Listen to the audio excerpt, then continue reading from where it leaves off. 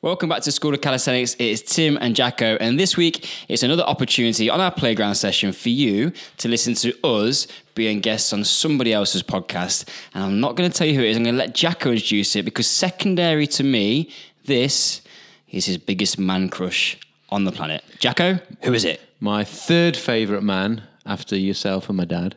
Now it's Carl Pioli, our good friend on the Freestyle Connection podcast. He asked us to be guests on, and it was an absolute pleasure we took a deep dive, Tim. We didn't talk about just how to do a handstand, how to do a flag. We talked about our backgrounds, we talked about business, the background to the business, and he asked a couple of really awesome questions that made us stop and have to really think, particularly at the end, about what does the School of Calisthenics mean to us? And I think it was something along the lines of like, what would you say to everyone about continuing the school once we got in? He really, I felt, brought the best out of us with his questions. So it's one to definitely listen out for. I picked up an interview technique from this actually, because before we started, he said, boys, I want to go deep. So I came into it going, we're going deep. So I just give everything. Give it the full beans. I was like, you want to go deep? I'll give you deep, Carl. Not that deep, Tim. Okay, no, it's fine. So guys, sit back and enjoy. It's a great little conversation. I hope you get some value out of it. Hear a bit more about our story if you don't know much about us. We covered that at the beginning. But this is me and Jacko on Jacko's Man Crushers podcast. Carl Pioli, the Freestyle Connection. Enjoy. Hit the jingle.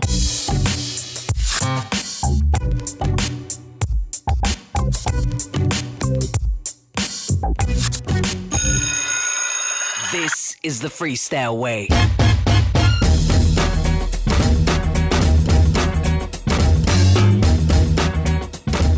All right, welcome back, my friends, to the Freestyle Way podcast. My name is Carl Paoli. I'm your host, and this is episode 11 with my friends at the School of Calisthenics. I have both Tim Stevenson and David Jackson, aka Jacko, who I met last year in 2018 when they had me as a guest on their podcast, and later got to meet them in person when I was in London. And they have been such a pleasure to work with and get to know as they are excited about their craft, which is teaching people how to move better. And they do this through calisthenics, which is basically body weight training. And the beauty of the work that they do with the School of Calisthenics is that they treat this as an academy, as you go into school, as you go into physical education school. And one of their taglines that I really, really appreciate is redefining your impossible. And that's what they're in the business of, making the impossible possible. And they do it in such a beautiful way. And you will understand what I mean when you listen to our conversation. Something that I also appreciate about Tim and Jacko is that they teach calisthenics, which some would consider gymnastics, in a way that is very different. And the reason they teach in a different way is because they don't have a background in gymnastics. They are ex-rugby players who, yes, have an extensive knowledge when it comes to recovering from injuries and surgeries, as that's something that they had to experience through the sport of rugby, but they just have such a different approach. And it was a wonderful time talking to them because we really got to dive into not just where they come from and what they're currently doing with the School of Calisthenics, but why they're doing it. And in their words, they said at the end that they felt like our conversation was almost like going to therapy, which I took as a compliment because I personally like therapy. I think therapy is very powerful and it allows you to really discover what's behind the curtains. And that's what we did in this episode. And then another note that I just wanted to share with you guys was that I was sick as a dog the day that we recorded this episode. So pardon me for sounding stuffy and maybe a little sniffly. sometimes you just have to do things when they're imperfect, and you never know when that's going to come back and save your ass in the future. So that's what we have in store for today's episode, and I'm excited to share this with you, and I can't wait to hear what you think, and I'll make sure to check in with you guys on the back end. So for now, here are Tim and Jacko with the School of Calisthenics on the Freestyle Way podcast.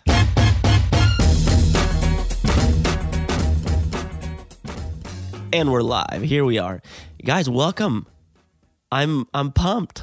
This is incredible. I can't believe we're making this happen from the other side of the planet. It's very exciting. It's amazing. I'd say to be here, but it's not necessarily the location. It's to be on the airways with you, Carl. It's great.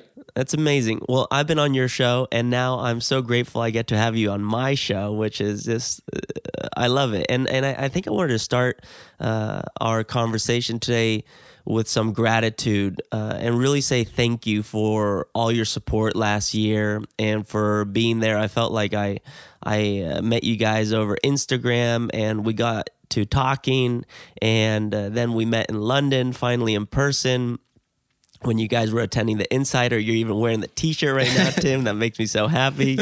And even if Jacko says you're sucking up to me, I think I've worn mine awesome. so much, it's just starting to wear out a little bit because I've been wearing it all the time. He's basically just jealous that I have worn the t-shirt, and You've now got one. I've one up to him on his relationship. Can't believe it's such a crush on schoolboy you. era. Well, I love it. I appreciate it. And what I wanted to say is that meeting you guys last year was one of the highlights of my year. So thank you guys. You guys are awesome. Really kind of you to say, Colin. And likewise for us, I think you're somebody that we looked up to in the industry. When we'll talk about it later, but when we first started exploring other people who we could learn calisthenics from, it was your content which stood out above everybody else's. So you've had a massive influence on the School of Calisthenics. Yeah, I still remember watching your planche series and going, right, perfect, this guy can coach. He's got the progressions for me. This is my resource. So you've very much been a part of it without really probably knowing until we got to sort of share a bit of time last year. So yeah, it's been a massive highlight for us. So thanks for investing in that relationship with us as well, because it means a lot. That's amazing. That's amazing. Well, it goes both ways. So even though I just met you guys last year, I feel like I've known you guys for a long time. And when we met in London, I remember seeing you guys and feeling like, oh man, long lost friends. Who went to the wrong gym. You guys did go to the wrong gym. That was pretty funny. So this morning, I was going through your website and I was looking to see if you guys had some quotes or something. And I found one quote that I really liked. And I think this defines you guys in such a great way, which is a quote that you both have together. And it says the following, quote, "Our journey isn't perfect. Neither are we. But that is exactly the point."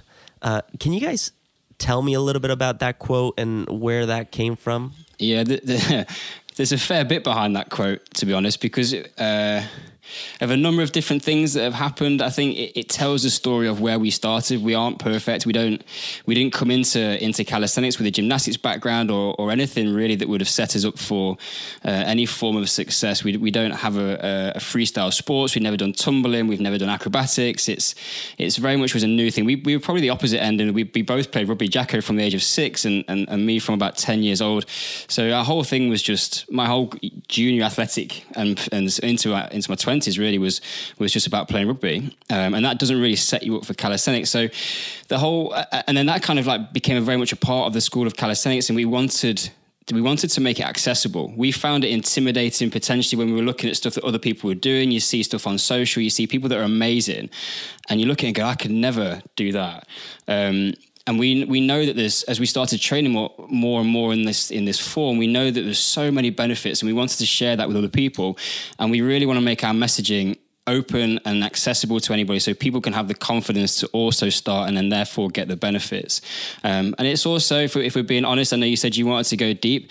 It's a nod towards everybody else who wants to sort of look on and criticize and pick fault without really understanding the context of where we came from, what we started out at, and the fact that we're just trying to have a positive influence, and we're not perfect. No one is, but we're doing our thing, and we're trying to share positivity with other people. So there's a bit of, there's some meat on that, to be fair. Yeah, that is for sure. I think you guys stand for that, no doubt about it. Ever since when did we connect first in 2018? Well, Do you guys remember? Yeah, I'm trying to think, almost like as you were saying before. I mean, Tim bought me your book, Freestyle, for my birthday. I'm trying to think when it was. 3 or 4 years ago. Yeah, and then I think I just randomly sent you a direct message on Instagram. I can't remember exactly when it was, asking if you'd come on the podcast, and I just said to Tip, it was like a bit of a pun. Let's see if we get Carlos on the podcast. Like completely expecting one, not really probably even a reply, and then two, didn't expect you to just go, yeah, go on then. And so yeah, I can't. We could probably go back and have a look over the thing, but yeah. So it was. I think it's probably either way. Yeah, it was sometime last year, and the fact that I was able to go on your podcast was awesome, and we had a great conversation. So whoever's listening should after this go and listen to your episode or the episode that I was on your show, which I don't know what episode that was, but maybe you guys know that, or we can have that in the show notes. Yeah, we can put the link. It's worth it just for the intro, I think. Yeah, the intro was funny. That's for sure.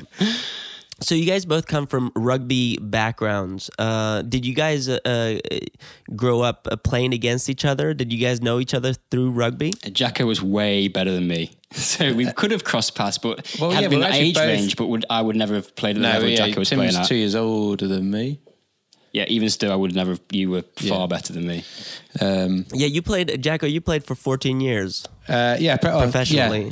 So at Nottingham, where we live in Nottingham in the Championship. So me and Tim both grew up in Nottingham, but actually didn't know. Yeah, we didn't know each other until we met in 2013. That was when my rugby career was just finishing. Got cut short from it was a head injury that turned a bit ugly. But I'd had it was the on knock of a series that had happened throughout my career the whole way through, and it was time for me to go to pastures new, which was when a friend of mine that knew a mutual friend of ours, from the church that we go to, hooked me up with Tim, because I was trying to figure out what do I want to do after rugby, and I remember being sat with just been seen to specialist, the neurosurgeon, and with the physio got told, okay, that's you can't play anymore. And the physio said to me, he was like, what are you going to do? And I was like, mate, I don't actually know. I'm going to have to try. And it was at Christmas. And he actually said to me, I'm happy to lie. I don't know if I should say this, but I've started. He was like, I won't name him. He was like, I'm happy to lie to the club so that at least you're going to get paid over Christmas, because we know as soon as we tell them that you're not, like, the contract's null and void. But luckily I didn't have to. I told them straight away, and they honoured my contract till the end of that season. I had another year, but we cut it after that. But during that time, I met Tim, and he'd got into strength and conditioning through not through the traditional route. So I'd not got an undergrad degree in exercise science or anything like that. I did materials engineering, and you did business management. Yeah. And so he got in through a different route, through an internship at here in Nottingham at Trent Uni, and he was sort of I was like, right, I'm jumping onto you because you've done the thing that I think I might want to go on to do. So pretty much my first year was every Tuesday would follow Tim around and see what coaching he was doing, and it was really interesting because he was working in Paralympic sport, which I know we made a bit of a connection with you on. You'd done some work with, I can't remember, you don't use, what was the term that you adaptive athletes? Adaptive athletes, yeah. Yeah, the adaptive athletes, yeah, exactly. So I sort of So for you, Jacko, you came out of professional rugby, which that story about them wanting to lie so you could get paid over Christmas, that's crazy. But I totally understand. That's a big transition. And meanwhile, you, Tim, you were already a strength and conditioning coach. Yeah, I started. Is that correct? Yeah, about 2008, I think I started my internship, and had got offered a job with the guys that I'd trained under for a year, and was sort of like plugging away. I was up until that point doing quite a lot of work at university level, and then I'd managed to pick up a guy that I knew who was a double leg amputee marathon runner looking for some support, and I actually used him for my case study to get my professional accreditation with the UK Strength and Conditioning Association. You have to present a case study of an athlete that you've trained. So I used Rich for that. It's Richard Whitehead is the guy's name. I sort of fell into Paralympic sport in my first year. He was actually the first guy that I ever trained, really, on a one-to-one basis. And I walked in the gym the first time that I was going to meet him for a screening, and all this knowledge that I'd got from textbooks and courses and accreditations, it kind of goes out the window when you realize that it's just not relevant, because you've got a guy who can't squat like everybody else. He can't do a lunge. So where do you go with it? And I fell in love with it because it was a problem. And one of the things that I really enjoyed about it was it gave me the freedom to be creative. I was allowed to be original. I could come up with what I wanted to do. And I used to say to people, no one can tell me that what I'm doing is wrong, because no one knows how to do it right. Yeah. So I was just doing whatever I wanted. And we were just trying to mix this thing up and find out how it was going to work. And he had some success, and that grew. That community sort of spans from one to the next. If you do work with one person and you prove yourself, then all of a sudden some other person goes, well, can you do that for me? And that's how it began. It kind of snowballed from there. Yeah, I mean, isn't that true for everything, right? In life, people think they have it figured out, but in reality, we're all trying to figure it out. So, yeah, that's amazing, and I can attest to what you said. Working with adaptive athletes is one of the most empowering things one can do, because you realize that to some degree we are all adaptive, and normal, quote unquote, is something that we have established because that's what we think is normal, or what we see more often. But once you work with someone who has suffered an injury or lost a limb, you realize that we're all in the same boat. So that's an amazing thing. And at that time, Jacko, did you see Tim working with the adaptive athletes? Well, so 5 years. So Tim had been coaching for 5 years before I met him, and my first experience was a session that he was doing with Rich, with that guy. Who Tim's sort of quite humbly not saying. So he's like been multiple Paralympic world record holding champion since we've been working with him. So he has gone on to do, like a number of the athletes gone on to do big things. But yeah, I walk into the gym going, and Rich is there, legs off. Tim's prepping him for the session that's about to go ahead. And I remember feeling it's one of those things you don't necessarily, unless you've got an eye for it or been experienced to it, you don't see disability quite this. I definitely see it differently now. I notice, so I've done quite a bit of work with we've both done quite a bit of work with CP athletes. So I notice way more when I can see someone that looks like they might have CP or those types of things. But seeing Rich with his legs off, it was quite a weird experience. And what was so interesting was how comfortable they were with what was going on. It was actually what I realized very quickly. It was like, it's me that's got I'm feeling weird because it's my problem that this is of what's going on. I'm just not used to, like you say, what's normal. I wasn't used to seeing that. But then after, I don't know after how long it then just becomes the norm. And it's been to see how Tim's trained various different people and starting with Rich, from my experience, meant that my starting point for my S&C career was like, you got to learn a lot of stuff very quickly, because you're learning what's in the textbook and then you've got to learn all this other stuff as well. But that was a steep learning curve, but it set us up to be better coaches and more adaptive, I guess, to use that phrase, more adaptive in dynamic in our coaching, that we're quite happy to come up with a new exercise, test an exercise, try something out for it to be wrong, try again, it to be wrong. Okay, we're going to try it this way. Okay, that's what's starting to feel right, and then refine the process. The training program would never stay the same because you are constantly trying to refine it. And some of those things that you need to refine are brand new, fresh things. You have to challenge yourself to not just grab the next thing on or put a little bit more weight on the bar. We've got to think a little bit differently, and that's certainly transitioned to the way that we've been coaching and in the first instance learning calisthenics for ourselves, because we literally had no idea what we were doing at the start. Just two rugby players messing about is literally sounds a bit crazy, but that is what it was. That's how it started. We didn't start doing calisthenics because we wanted to make a school and then go and teach people it. We were just doing it for our own fun. We just thought it was going to be a different way to train. Yeah, I mean, that's incredible. And it's cool that you both started as in the strength and conditioning world working with adaptive athletes. I think that's an amazing start, and it's almost like it makes everything else really easy now. It's like, oh, like you're no problem to solve problems with. So that's amazing. Someone comes in, they've got all their arms and legs. You're like, oh, is it easy? Yeah. Okay. It's almost like you're cheating. Yeah.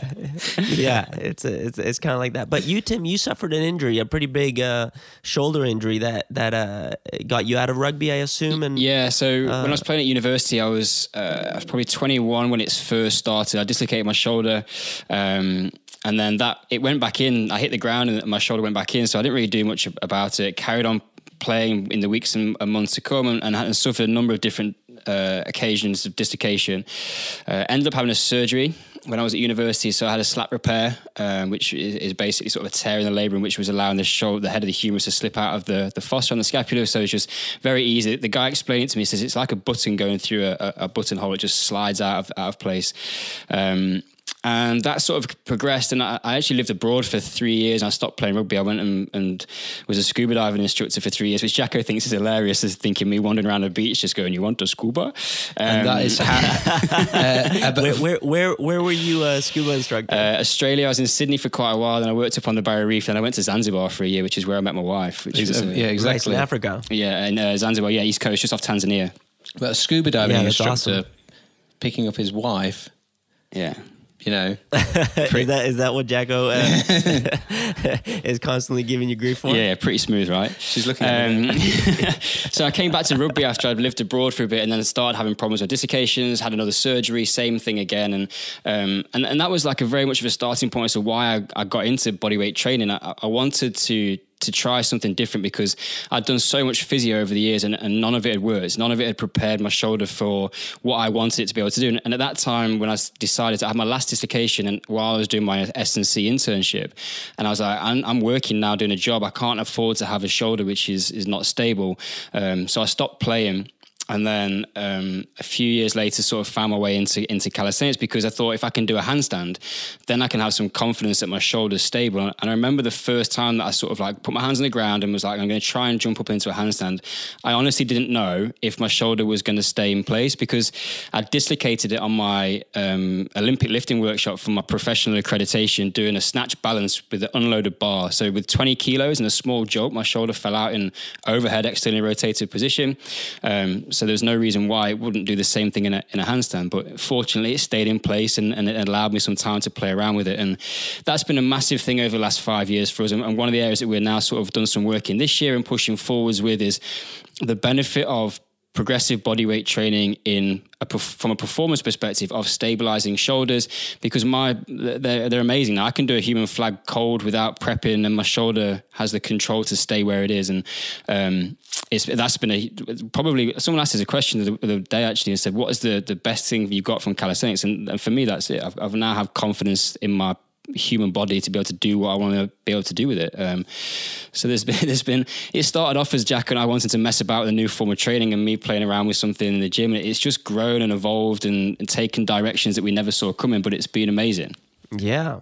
That's, I mean, doing gymnastics, I can relate to what you're talking about, how confident it makes you to be able to perform anything, especially if you've had to recover from some injuries. I'm curious about the first time you tried to do the handstand. What was the experience there? Well, bear in mind what was that like? So I could kick up to a wall handstand, but I remember like playing around with it. So I'm a fairly confident athlete at that point in terms of, if you gave me a movement challenge, I would be all right to have a crack at it, but nothing with it required any sort of skill I had tried before. And I remember I didn't know what I was doing. I was in South Africa. We had little to no internet connection, so I couldn't do a lot of research. And I didn't really know, I didn't have a teaching process in my mind. And I'd actually sort of started in the frog stand. And then I kind of just because I'd got a good strength background, I was able to kind of push out into a tuck handstand effectively. And that's what I just did over and over and over again, because I could do wall handstand push-ups. So you basically started from the bottom on all fours with your hands on the ground, feet on the ground, and you would put your knees on your elbows kind of thing? Yeah. And then from there, you would try to press up into a handstand? Yeah. But you And then just try and- because you were so strong, you could do that. and it was, but you never, for a long time, weren't ever even worried about trying to straighten your legs. You were literally just trying to get to that like tucked position upside down so that at least your trunk was vertical, because that's giving you the shoulder thing that you wanted. And actually that cemented a lot of the groundwork, whereas douchebag over here went for the, we're doing handstands, I'm just going to kick right up and just fall over. And that then led to very, very little progression for myself and that. So Tim, when you first started doing handstands, did you know Jacko already? So we'd only just met, and then I came back from that holiday, and I think the first gym session we did together was a calisthenics session. So I said, like, let's get together and train. I'm going to show you what I've been doing. And I showed him back lever because I'd had to play around with that on some rings that I'd taken with me, and we messed about with some frog stands. But yeah, our friendship very much started right at that point. So there was very little before that, to be fair. That's funny. So your first movement you taught him was a back lever, which is pretty intense. Yeah. Well, we were just skinning a cat, I guess, weren't we? Like the first thing was, so he'd been doing that whilst he was in South Africa, and I tried the frog stand or crow stand, as some would call it in yoga, and I just hit the deck, my head just face plant straight away. That was my first experience of so you got another you got another concussion. Yeah, exactly. Yeah, I was like, not sure about this. I remember going through that thought process, actually, of going like, some of the stuff we were going up, I said, I don't know whether that's actually a great idea for me. This story would be way better if you'd actually had a helmet on during the entire time. That's classic. Jacko, tell me about your first experience working with Tim besides you hitting your head. What was that like, and what got you to stick with it? What kept you coming back? Well, so I guess as Tim was talking about, during that period, I had my head injury in the August 2013, and initially was actually trying to get back to playing, but just couldn't shift my symptoms. And it wasn't until the December that the specialist actually sort of called an end to it, and then sort of. It was then maybe like January, February time that I was trying to get back into being able to do some training. I've always loved training. I love that side of it. It was a privilege to play sport as a career, whilst it lasted. And I knew whenever I finished playing, I was like training and fitness, and that was always going to be a part of, or always thought it would be a big part of my life. And I remember saying to one of my friends, I was in good shape when I was playing rugby. I wasn't one of the big fat guys. I was one of the smaller, faster guys, which is why I just got beaten up probably too much. Wasn't probably quite fast enough. But I remember saying to one of my mates, I was like, when I finish playing rugby, if you think I'm in good shape now, I'm gonna hit the weights and I'm gonna get like absolutely jacked. Like that was my sort of type of mindset. And I remember being in the gym. There was two occasions. On the first occasion, I was doing bicep curls, and I was looking in the mirror, and I was like, "What are you doing? Like, you could do anything in the gym now, and you're doing this." And then I remember doing an upright row on a second occasion, and just thinking, I'm just doing everything the coach used to tell us to do, because actually that's all I had in my tool set. I didn't know. You only know what you know, right? And I know this. I knew this one way of training that was for rugby, but there was no rugby anymore. So I started to very soon lose my motivation to train. And I'm actually just very grateful. You talk about gratitude, like thankful that Tim was going on that other journey, and we came together. And he didn't know I was struggling for motivation to actually train. At the point that he introduced this thing that was new and gave me some new, my goal used to always be there was a goal every week. It was depending on what day we were playing, Friday, Saturday, Sunday, there was a game of rugby, and I knew I was preparing for that. Literally as soon as the new week started, you're prepping for the next game. And when that's taken away, it was quite a strange feeling or understanding of a bit of self-awareness for myself to realise that I thought I was really super motivated, Jacko, the rugby player, whereas actually when you took the rugby away, I wasn't that motivated for training, which it seems even weird now to say, because I'm back into a position where I'm massively motivated. I love training too much because I do it too much, if you know what I mean. I need to rest more, but that's what calisthenics has given me, something to then strive for, something to work towards. It gives me a bit of a reason, a why for my training. And actually it's opened up my eyes to so much more to training than what was, what we were doing for rugby was very specific to that. And you've got to be specific to get good at it. Whereas it's opened my eyes to just so much more, and I've learned so much about my body physically, but also I'm learning, we were learning about ourselves mentally as well when our tagline is redefine your impossible. Literally everything that we try and do now and that we can do now used to be 100% impossible to us. When I started, I couldn't touch my toes. My hamstrings were that tight. My hip flexibility was that poor. And I used to pull my hamstring when I was playing rugby. It was a bit of a problem, but I didn't address the issue until I had a reason to do it. You'd think, well, Jacko, the reason to do it would be so you don't pull your hamstring, you can carry on playing rugby. But I actually needed something a little bit different. And, for me, trying to improve my straddle position and some of my pike positions, I actually now enjoy that, whereas I wouldn't have even done it before. I actually enjoy trying to improve that because you see that improvement, you see the knock-on effect it has then on your training, but then you feel better as well. So you're getting these like double wins. I can't remember where the question started with, but yeah, I mean, it doesn't even matter. I think one of the points is that you found something that you loved, and you started loving practicing calisthenics.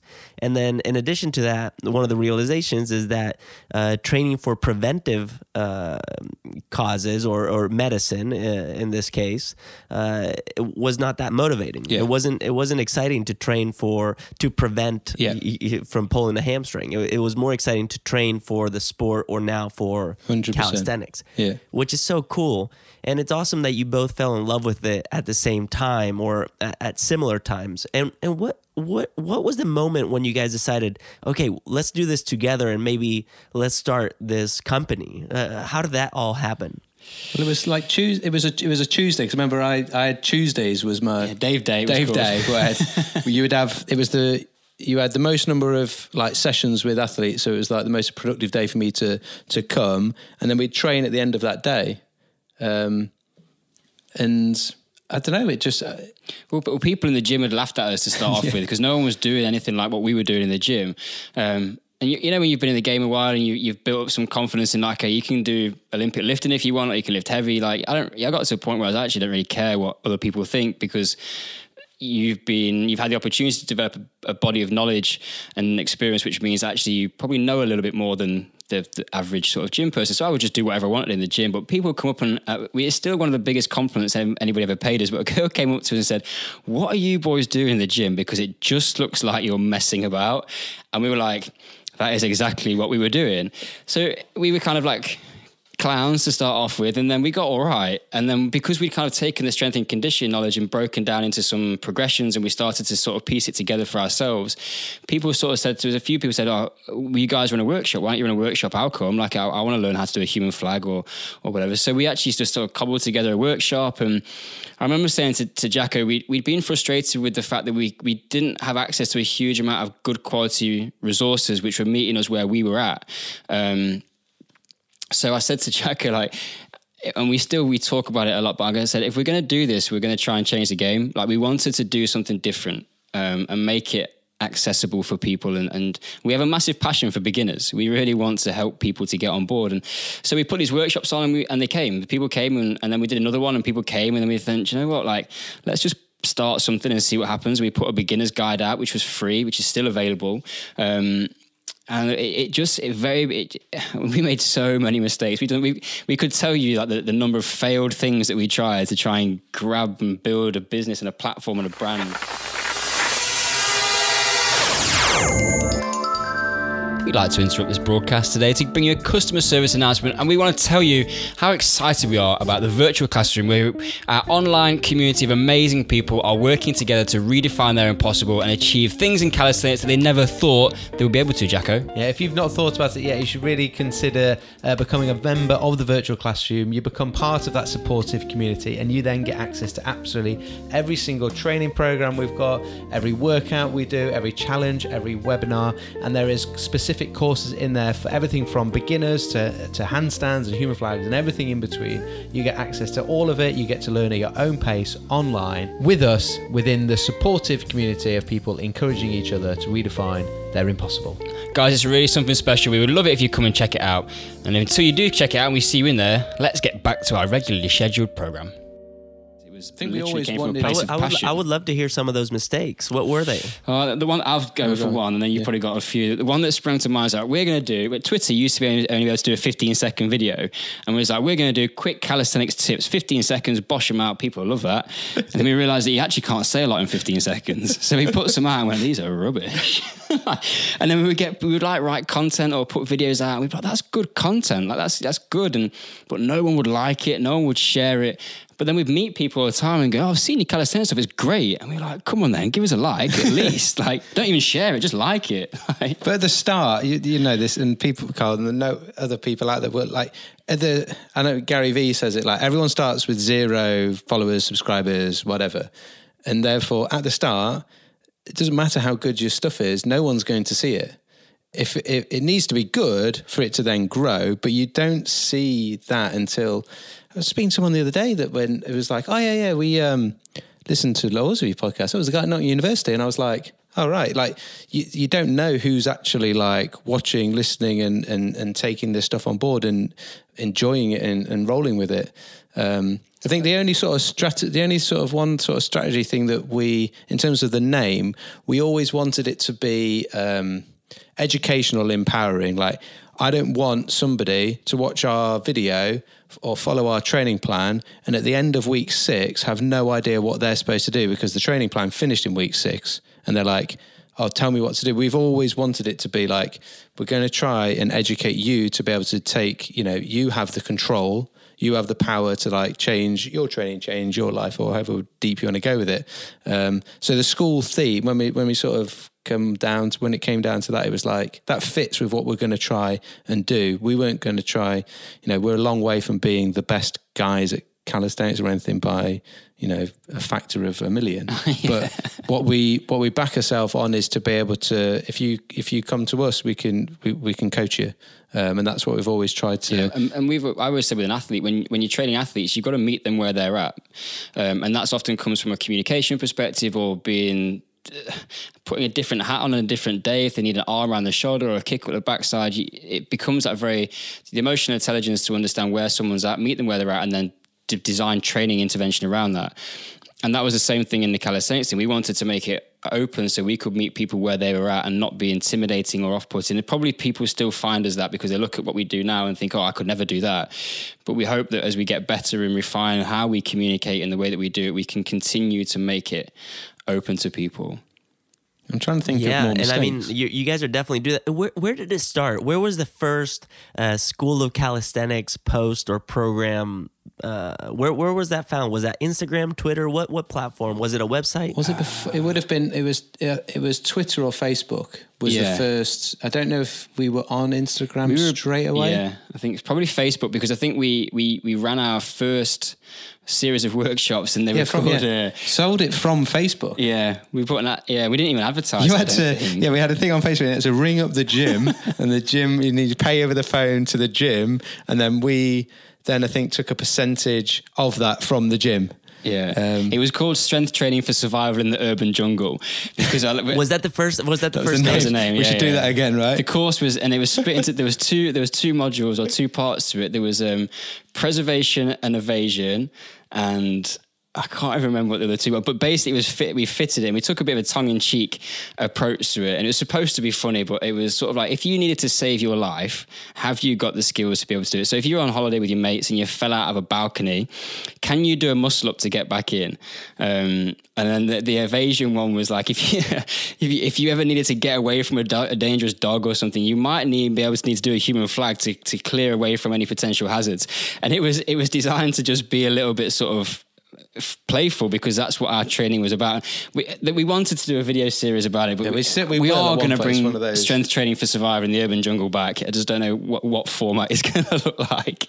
And how did people receive that title or the name of your workshop? What were they thinking about that? I think it was a very clear intention from the start that Jacko and I don't take ourselves too seriously, because we have no right to. Like we're here doing what we're doing, as I said before, from a place of messing about and playing. And we had like 7 or 8 guys. I think it was all guys to start off with on the first one. I don't know if there was maybe 10. And we ran it. It was 7 weeks to the human flag. Yeah, we wasn't did. it? Yeah, we did it over. It wasn't a one-off thing. It was like week 1. Then there was a workshop. Then there was 4 weeks in. There was a middle workshop, and then there was a graduation workshop 3 weeks after that. So they would come to these workshops. You would give them programming, and then they would come back. Yeah. To see the progress. Yeah. Okay, cool. So there's actually a video on YouTube of. We took, obviously, clearly we're expecting ourselves. You don't do this unless you, for some reason, like thinking about now, you say the mistakes we made. This ended up not being a mistake, but it could have been. So we filmed everyone. We were like, right, we're going to film you your first attempt at the human flag. No coach, no nothing, right? They're like, what do you mean? Just stand over there and try and do a flag.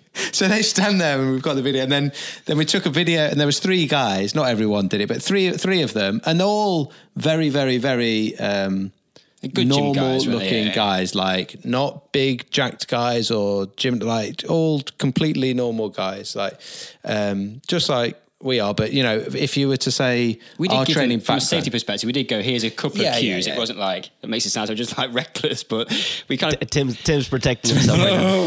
But 7 weeks later, we've got 3 of them holding a flag for longer than I could hold a flag after 7 weeks, like 100%. It was amazing that because of all those mistakes we make in training, you can talk about business mistakes and things as well, but all the mistakes we've made at training have meant our route in our journey to some of the things we can do and still can't do is like treacherously long and frustrating, but it makes you a better coach. That like when you're there with somebody and you see them do it wrong, you can level with them and go, I know exactly what that feels like. I too smashed my face on the ground when I first tried to do my frog stand. Here's some of the things that are going to probably help you, or here's some things that I found help me. If you've never been on that journey, it's going to be difficult for you to relate to them on that level. And I think that's one of the things that I hated it at the start. Like I want it fast. Like I wanted to be able to do everything. And it's like frustrating when it's just not coming and it's not working and you're trying this out, that doesn't work, try this out, that doesn't work. But it's made us be able to now refine the process. Almost like if you know everything that could go wrong when you're trying to learn a human flag, even if you don't know what's right, you're streamlining towards, well, these are the only things that are left. Not that's an extreme, you know what I mean? But if you know what's wrong, you've got a good chance of figuring out what's right and also preempting the difficulties people are going to have. So like in the virtual classroom that we've got, there's ways and lessons that people can and steps to go through, but along that journey we've got these troubleshooting steps of like, you need to make sure you can do this before you go to that next level, and if you're struggling with X, then here's Y to actually solve that problem for you. And that's something that's been brought out of our hardship and frustration along our journey. But then ultimately I always say to people, when you've struggled to get to something, that when you get it, it feels a hell of a lot better than those things that come easily. I agree. So you guys are very keen on creating very inclusive progressions and where they have very clear steps to go. And clearly you guys had success from the beginning there, because those people after seven weeks were able to jump on a pole or something and project their bodies straight out. So they were parallel to the ground. And that's pretty amazing. So what happened after that? Did you guys decide, okay, let's just take this online, or how did it go from being something you were doing as a workshop in the gym to online? What was the thinking there? Yeah, so we actually at that point had brought in a third part of our team, which is a guy called Ben, who sits as a bit of a sort of, we call him the headmaster, but he's not involved in the teaching or the coaching, but he sits there as a business development. Yeah, so I played role. rugby with Ben for years, and he went into sort of sports PR and marketing. But Ben's the sort of guy that keeps us on track when we've got, when it's like when you're in a business and you're trying to do something and you're doing what you're good at. That's what I think is interesting about being an entrepreneur, is that you all of a sudden you get drawn to doing what you're good at because that's what you can make money from. And when you're right up against a coalface, it's a little bit difficult to see where the opportunities are. So having Ben behind us is a really useful thing. But we sort of had a meeting. We went out for dinner and we sat down and we were like, we've got this beginner's guide. We're just going to push it out, and then we started just creating some ebooks. And we had this thing of early doors of we wanted it to be beautiful. We wanted to do production and the brand and how we communicated what we were about to be something enjoyable. Like we still have on our to-do list is to write a textbook, and I want that to be a piece of work where you could put it on your coffee table and it'll look great. It's like the guys that We Move, the same principle. They do great magazines that are beautiful. You want to pick them up and touch them and feel it. And I wanted that to be part of what we did. So you don't quite get that with a PDF, but we put a lot of time into starting to create nice graphics and images, and the brand of the school started to emerge, and it's evolved a lot since then. But we got we had an opportunity to pitch for some funding with Nottingham, the city that we live in. They had the local council was running like a simulated Dragon's Den or Shark Tank. I think you guys have the equivalent in the States. So we went and we had to go and pitch, and for £3,000. Yeah, I've still got the big check in my office. Yeah, so we Jack and I rocked up in vests, and we did a bit of calisthenics. We pitched in this idea, and they gave us $3,000, which was amazing. And we paid for the website. Yeah. So interesting from a business perspective, I know that's a lot of your audience who are interested in that from your content. Is we actually haven't put a pound of our own money into the School of Calisthenics. Yeah. So we started it with a grant, and then we started selling workshops, and we started putting some ebooks up, which we had as part of that e-commerce, and then that revenue started to then generate not a lot of money. But it took us a while to even get an ebook. We were running a workshop once a month, and every single penny we made from that we just put back into the business. And so we weren't taking. We would have been gone 2 years before we took a single penny ourselves personally out. I think this is where, sorry to interrupt you, Jacko. I think this is where a lot of listeners, the main question I've been getting is, how do the people that you interview know how to transition and when to transition? Because you weren't making money at first with the School of Calisthenics. How are you funding this besides the Dragon's Den check you got? And how were you guys making that transition financially? So we were selling workshops and using that, and that was our kitty money for the business. We weren't putting anything else into it. And then to pay our own bills, we don't live particularly lavish lifestyles. So we've been just working on the money that we earn as effectively self-employed people or coaches with the Paralympic athletes that we. And that's still something we do now. We still aren't 100% full in on calisthenics, because we're getting to the point where we're halfway through a Paralympic cycle, but also for the business at a point where it's at the right time for us to then go all in on that, and then for it to be able to pay us a wage. So it has been a slow process. But we could have accelerated it, by probably putting in money or going out for investment, but that wasn't what we wanted to do. We wanted to maintain ownership and let it grow as a pace that was right for us and organically, rather than sort of trying to push it too fast and lose control of the direction or ownership of it, really. Yeah. And it's literally because must have been those first 3 years, it was just the three of us, or the first 2 years with certainly the three of us just working very part-time on it, just here, there and everywhere when you can. And we just had a belief in it and a desire for it to work. Yeah, and we've grafted big time. We've tried to. One of the things, I thought Tim was going to say it before, but one of the reasons it did start for us was it was an opportunity to go away from. We previously sold, and when we do sessions now, it's 1 hour of your time or an hour and however long the session is with a client.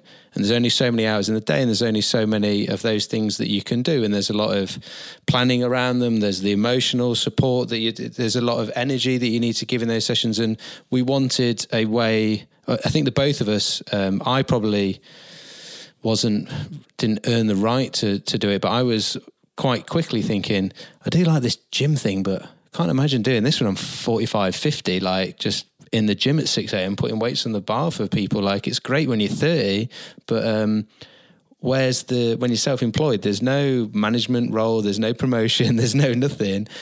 So this for us was a way of going, how do we transition away from just selling an hour of our time to actually have something that we can scale and can actually be a business.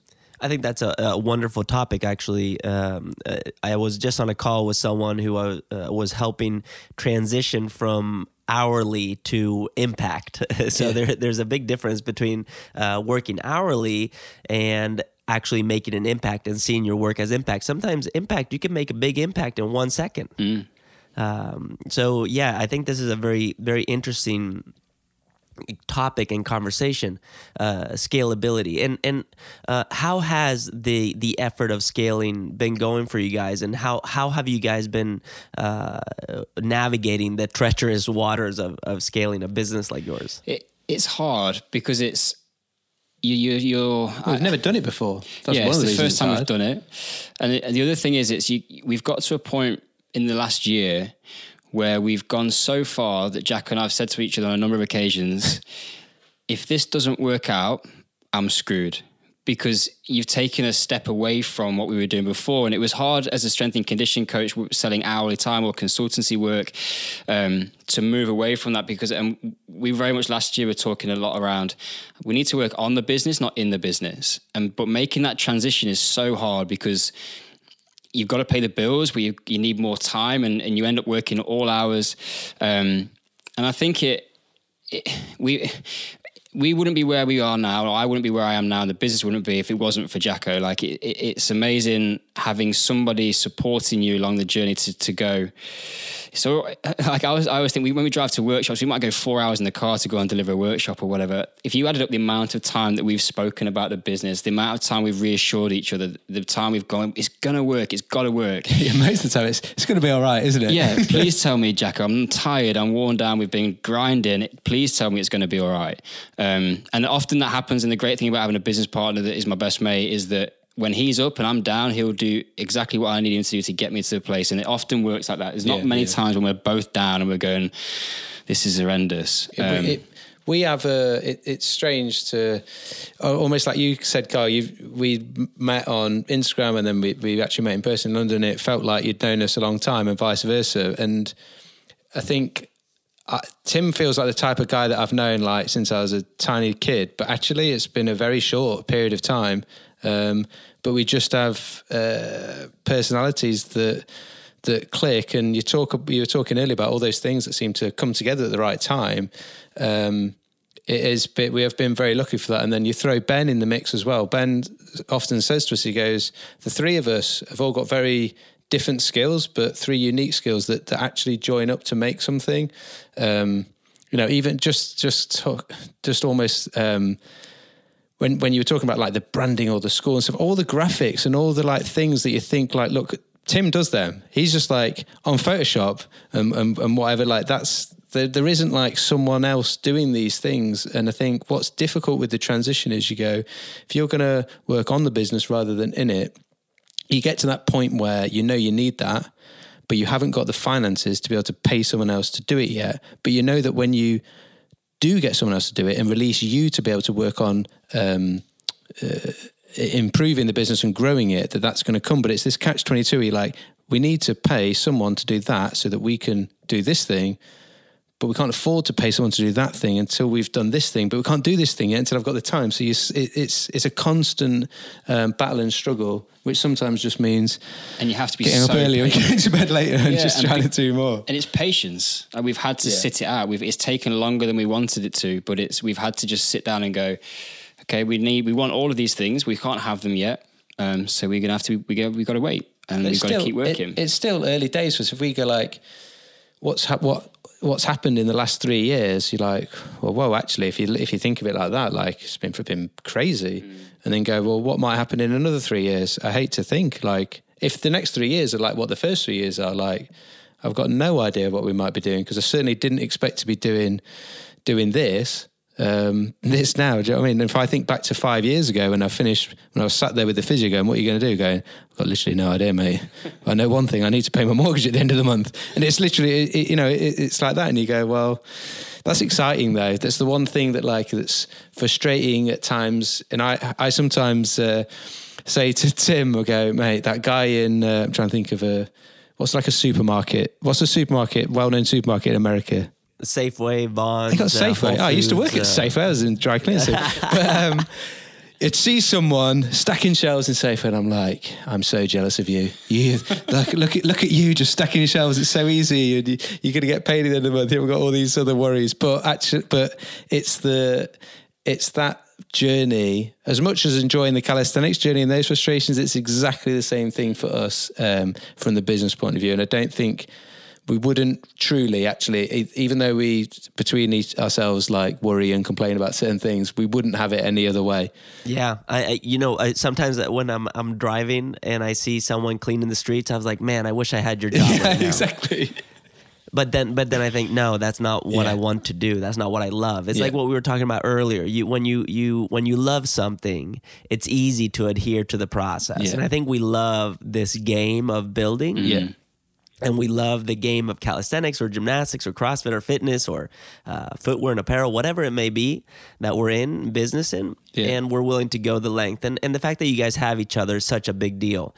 I'm curious about how are you supported outside of the business? Families, friends, what do they think about your endeavors?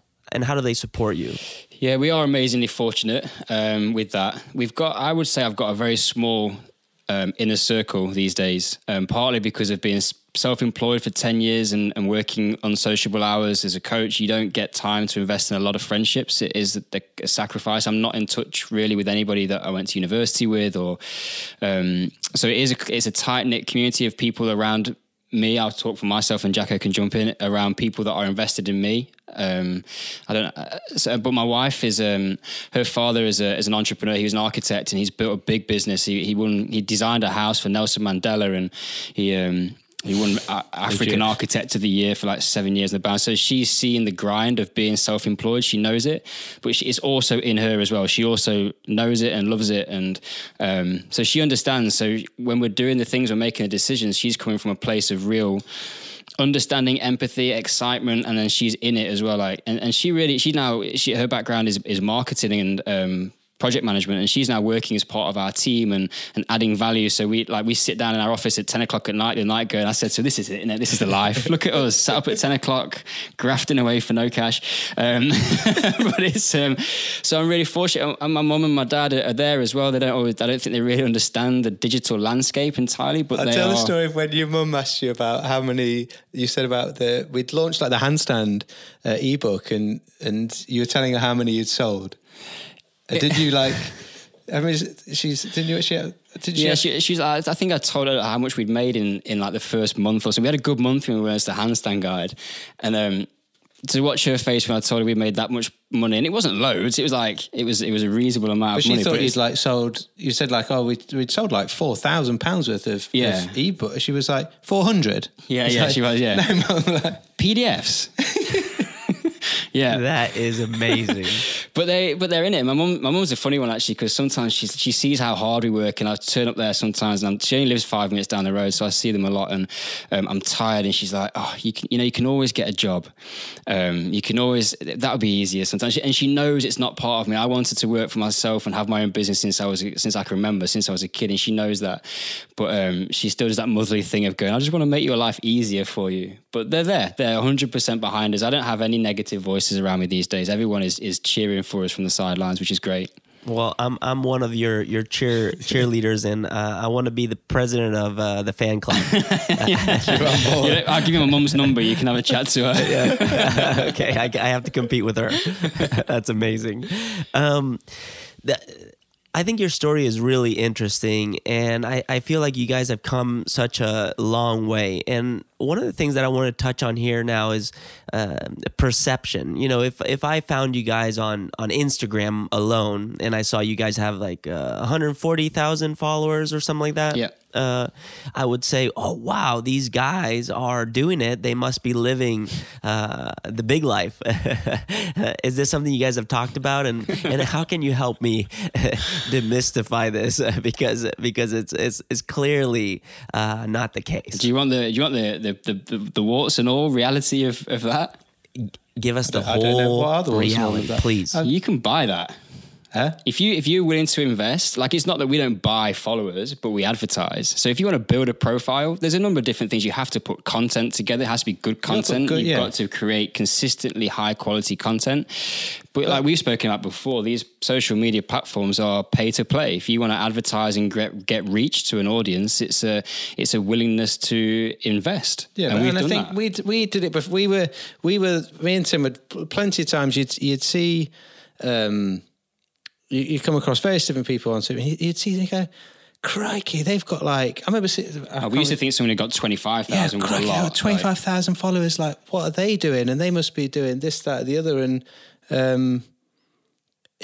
for us, it's been like, yes, we use Facebook adverts and Instagram advertising. And, but it's been a case of like, we've done... Since the day we started, we did a blog every single week without fail. And that went out on email every single week. And we tried to build, one of Ben's things was like, one of the first things we need to do, lads, is we need to get an email list. What we're going to do is we're going to write a blog. Okay, great. So we write a blog and we do it. And then from it's gone. We just did an interview on another podcast, and the guy in his intro described us as content monsters. Content monsters, which I thought was funny. Because we literally, at any opportunity we get to film something of us coaching or doing or whatever, we do that, and we film all of our tutorials and everything, and we put out, now we put out 1 or 2 bits of content every single day, trying to provide value for somebody. Like from the off, one of my biggest passions was like, if someone wants to learn to do X, they want to learn to do a human flag. Success for me is if that person engages with us, they learn the human flag. It's not that they buy the guide we've got for the human flag. That's irrelevant. If they can do that through all the free bits that are on YouTube or on Instagram, that's amazing. Because actually, yes, we're running a business, so you got to make some money at some point. But we started this in the first place. I think my voice is taking a little bit of a turn, so I'm getting a bit passionate. We started this in the first place because we wanted to do something different, and we had no flipping idea how to do it. We searched on YouTube how to do a human flag, and some bloke just went, "You do it like this." And just did one and went, well, that's literally not helping me at all. We want to help someone to be able to achieve the thing they want to do. And I guess that's at the heart of it for us. And if people are regularly turning up, putting together good content, Gary Vee says it, the audience decides like how good your stuff is, not you. So, constantly trying to refine it and just constantly turning up every day and providing value for people that if they want to learn to do something, then we've got it there for you. And listening to them when they say, oh, do you do X, Y, or Z? And if we don't, then is that something we want to do or think we can do? And if we don't, then maybe that's for someone else. But constantly just trying to But I think the thing that I meant before that I mentioned is around the investment is we've put everything back into the business for a long time before we thought about taking money out. And people just need to understand that these platforms, Instagram, Facebook, are businesses. It's an advertising platform, just like people used to pay to put adverts on billboards or in newspapers. You have to publish. Yeah. You've got to put content out there and you've got to get it in front of people, and you have to be able to put financial investment behind that. Otherwise, you won't. We talked about it at the Insider Weekend. That's the game. It's unfortunate because it's expensive, but that's at least the business landscape. And at least these days, it's available. Like back before the internet and social media, you didn't have the opportunity, if you were a tiny business like ours, to invest £100 in adverts because you just couldn't get on telly or radio for that. So, when we were doing we started off doing workshops. If 10 people came and gave us 20 quid for a workshop, because that's what we literally started with, there's £200. Well, we could have just paid each other £100 each and gone, great, we got paid today. But we just went, no, that goes into the business. We're going to spend probably 95% of that on trying to spread the word about the Score Calisthenics, our free beginner's guide. And it was all based on, if you want to learn to do calisthenics, here's the tools to do it, the best thing we can put together for the tools to get started, and it's free. Because we're not here to try and actually make money off you. We've enjoyed calisthenics and how it's like changed our training, how it's fixed Tim's shoulders, how it's given me motivation, that if you want to do it, we want you to have we want to take away the barriers to entry, so you can crack on for free. If you don't want to do calisthenics, great. You don't need us. Yeah, and it seems like calisthenics is just an excuse to talk about physical health in many different ways, and you guys are clearly embodying that, which is so awesome. How can people support you guys? Because I'm rooting for you guys, and I want to support you. How can our listeners support you guys? Yeah, and we just appreciate people engaging with us. The big thing that we wanted to do when we started was to, as I said, make it accessible. But what that's led to is a community of people that's come around us, and we feel really fortunate to have some amazing people that are part of the School of Calisthenics.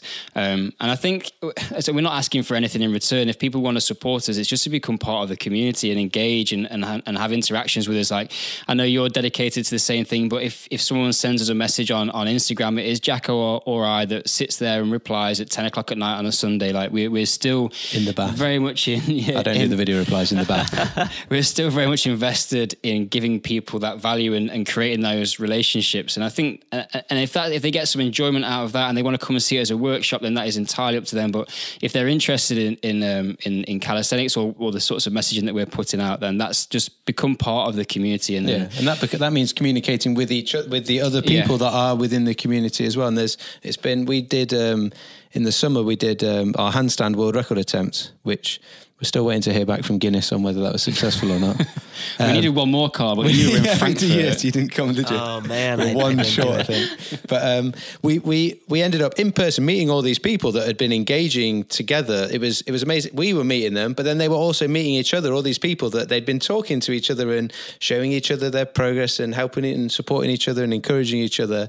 And it's a real privilege for us to be a part of that and just to help sort of amalgamate that to happen. But them then meeting in person, training together the day before if they came up for the night. Yeah. There's people had flown in from all over Europe and stuff. A guy come from South Africa, and that day really blew us away and actually really opened up our eyes. We were like, what on earth have we created? Like this community of people, it that really did blow us away. And that side of it is organically happened through, I don't know, we just do our thing. Like if someone sends us a question, like you're gonna answer it. And if someone wants some help and support, we're quite positive people, I guess, in that just like, if someone sends us a photo of them doing a handstand or a video, and the text that supports that is clearly super excited and they're proud of what they've done,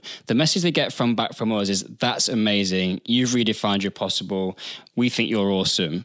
We don't turn back and go, that's flipping. We might say, you want to perhaps work on this thing too. It was like you did to me yesterday, Carl. I'd not done a single hand handstand attempt in ages and it was flipping awful, but I was on my hand for a time. When I watched the video back, it was very different to how it felt when I was upside down. And I did pause. For you, it felt like you were there for a minute. Yeah, I paused for a minute and I was like, I was not going to post it. And I thought, that's not what it's about. Like all the way back to that quote you started at the beginning, like, we're not perfect. Our journey is not perfect. And that is the whole point, that actually it's that journey that's important. And we want to help people with that. And just on what I'm saying about us we'll constantly be just our personality of when we're trying to, that whole thing we're saying, we might be on the way to it. It's going to be all right, isn't it? Like, oh, this is going on, this is going on. And almost can't help but just want to help people and make people have a better day. Like it for me, it starts to then snowball, because then people go, you don't realize you're doing it. We make people fill in a feedback form sometimes for workshop, and someone will go, we'll read it on the way back, and I'll be like, this person's really passionate about, and I'll be like, oh, are we? If they're saying it, maybe I don't even realize it's sort of happening or doing it. And then as soon as someone sends you a message going, oh man, that really helped me, and thank you for actually. It makes me sad actually when it does. This makes me sad when someone can't believe that someone's replied to their message. So they go, I didn't even think you were going to ask. And I'll say, well, you must have done, because otherwise you wouldn't have bothered putting the question in the first place. But But it happens because I did it to you. I didn't think you was going to reply, to be fair. But it makes me sad that people think that just because someone, to go back to that number, just because someone's got a big number of followers on their social media, that they're not going to be bothered about another human being that's actually reaching out to them to ask for some help. And what's nice is now we get to that impact. We get to, rather than impact one person in 1 hour, you know, say 10,000 people watch your video. Well, a certain number of those might be impacted positively, as many as possible, hopefully. I love it. It's really inspiring, and I think it's just such a cool thing, and to see you guys doing it inspires me to want to continue doing it myself. So I guess a thank you for that. Well, you're doing a great job as well. Guys, one last question. So I was thinking about the group of people that got together to do the world record handstand. If the School of Calisthenics were to disappear tomorrow and your legacy were to be carried on by this group of people that you guys got to hang out with and try to beat that world record, what would you guys tell them as your final words to send them off and carry the legacy? That is a hell of a question. So I've got goosebumps, Carlos. He's happy with this. He knows that that's a good question. Do you want to go first? You can go first. I'll try and I'm going to rack my brains for a little minute. I need to take a breath. Yeah, think about it. Take a breath. Yeah, for me, there's two things that spring to mind. And it would be trying to empower them to go and influence other people positively. So go and share positivity. Go and be nice to people. And I think that probably, before I go down a rabbit hole on that one, that's so much about what I think the world needs more of, is people with the confidence to just go and proactively be positive, to encourage other people despite them not being perfect. And it goes back to where we started. Like, we're not perfect. None of us are perfect. But some people will potentially put themselves above others, and there becomes this sort of this strange online sort of environment. But just what we've found is we haven't tried to build, we didn't start off trying to build what we now sit as part of. We've just tried to support people to do something they didn't think that they could do. And what has been reciprocated through that to us, as Jacko said before, just blows us away. And I think what I've learned, it's not that you've learned that we weren't doing it before, but what is being reinforced for me is just be nice to people, be positive, just like encourage people. And then my second one of that is don't ever be too afraid or shy to play. Have fun, explore things that make you smile, make you happy, that are fulfilling, that add value to your life and make you a better person. And I think that's one thing that we've loved about calisthenics. It started off as, okay, I want to do a human flag because it looks cool. Whereas now what we've found is that it's about, yes, the physical well-being. It's good for our mental well-being, our mental health. It encourages us to engage and have community with other people, which is something as humans that we benefit from, and it brings happiness. So do more of it. That's what the essence of play is do it while it's enjoyable and fun, and when it changes, change it. But I think people become too restricted on not wanting to give themselves the freedom to do that. And whatever that looks like, whether that's doing handstands or whether it's obstacle course racing or if it's CrossFit or whatever, painting, music, it doesn't matter. But yeah, that'd be my underlying thing. Just gonna be nice. I would then throw on the top of that of go, what's this? Not the slogan. I was going to say catchphrase. Our slogan of redefine your impossible. I would say to instill that, just say, remember when that other thing was impossible. So whatever you're trying to do now individually, but then also collectively, remember that thing that you used to think was impossible, and you did that. And then try to just take that and enjoy that journey. And then individually, enjoying the struggles through that, but then collectively, because that's what's been the biggest thing, is how people are part of that, helping that. Like, we might get a message from someone saying, oh, so blah, blah, blah, that was inspiring. And actually, I always throw it back to them because it gets me pumped up to go and try and do something in the gym.